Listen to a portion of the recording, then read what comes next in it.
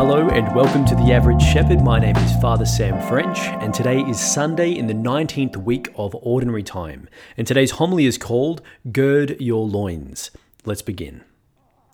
Last week, Jesus warned his followers and he warned us to watch and be on your guard against avarice of any kind. He warned that preoccupation with the material things of life, like wealth and possessions, can be a grave danger to our souls, inasmuch as they can distract us from pursuing our ultimate destiny, namely being in heaven with God. Now, I spoke last week about how the antidote to avarice is detachment, placing fidelity to Christ above all of our other material desires, and generosity, giving away to others our time, our talent, and our treasure as freely as we receive those things from God. Well, Jesus picks up this theme again at the beginning of today's gospel. Sell your possessions and give alms, he says. Get yourselves purses that do not wear out, treasure that will not fail you, in heaven, where no thief can reach it and no moth destroy it. For where your treasure is, there will your heart be also. That's a line worth meditating on. For where your treasure is, there will your heart be also. But just how exactly do we go about storing up treasure in heaven? Well, the Catechism of the Catholic Church describes how we as Christians can contribute in our own little way to the treasury of the church, which is in heaven. It describes this heavenly treasury as, quote, including the prayers and good works of all the saints, all those who have followed in the footsteps of Christ the Lord, and by his grace have made their lives holy and carried out the mission that the Father entrusted to them. This tells us that every prayer we pray, every good deed we do is remembered by God forever. Every effort we make to live our faith authentically and fulfill our God-given vocation, whether it's to marriage, single life, or religious life, every time we use our freedom to do God's will in this life, it's our personal contribution to the treasury of heaven. Now, why is this important? Storing up treasure in heaven is important because our life of faith and our life of virtue on earth is the basis of our final judgment. This is the main point that Jesus is making in this Sunday's gospel. The image of the servants awaiting their master, the thief coming in the dead of night, both express that, quote, we must stand ready because the Son of Man is coming at an hour you do not expect. We shouldn't be shocked by this fact. We profess this every week as we say the creed together. He will come forth to judge the living and the dead. Now, I think, if done properly, with a real sense of hope and without an undue emphasis on fire, brimstone, and fear, meditating on our own judgment can be an extremely fruitful way for us to grow in faith and holiness of life. For that reason, I want to share with you now, just for a minute, a powerful reflection written in 1969 by a priest named Father James Alberioni. And he wrote the following: in whatever place we die, there the judgment seat shall be erected, and we shall face it alone, accompanied only by our deeds, good or bad.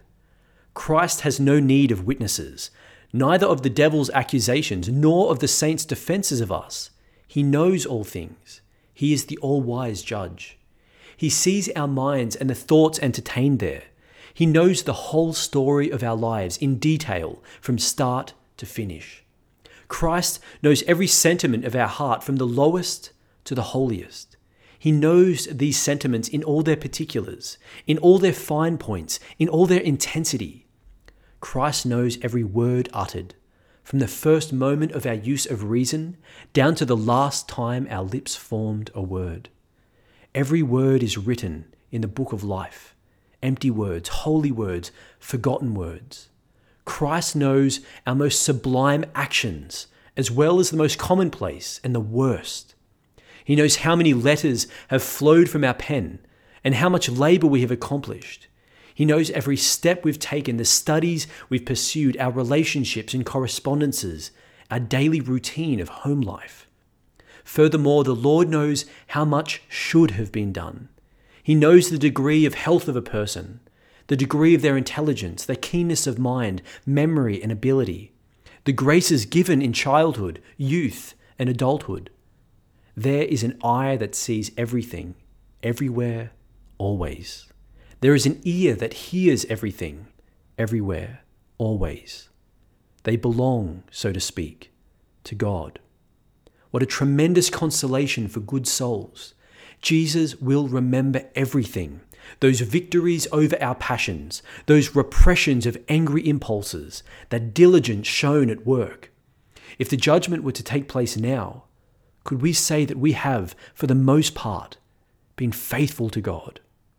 One thing is certain: judgment will come. For the sinner, it will be a terrible encounter. And what bliss will flood the faithful soul when they at last meet Jesus. It will be the long-awaited embrace of friend with friend. Wow. So what do we take away from all that? The message here is that God's judgment is inevitable. So it's of no help to us to ignore this fact. Jesus advises in today's gospel precisely the opposite. Gird your loins and have your lamps lit. In other words, always strive to be ready to meet God. Take practical steps each day to store up treasure in heaven. Number 1, pray daily to grow in love for God. Number 2, read Scripture to begin recognizing God's voice. Number 3, give generously of your time and money to express your love for neighbor. And number 4, receive the sacraments, especially Eucharist and confession, to be healed and strengthened by grace. Pray daily, read Scripture, give generously, receive the sacraments. Let us pray. Heavenly Father, we thank you for your Son, Jesus Christ, who is coming again in glory to judge the living and the dead. Help us to always be ready to meet him by striving each day to store up treasure in heaven. We ask this in the holy name of Jesus, through the intercession of the Blessed Virgin Mary. In the name of the Father, and of the Son, and of the Holy Spirit. Amen. Thank you so much for listening. If you want to help me spread the word on The Average Shepherd, you can do so by sharing with someone who you think might benefit. Thank you, and God bless.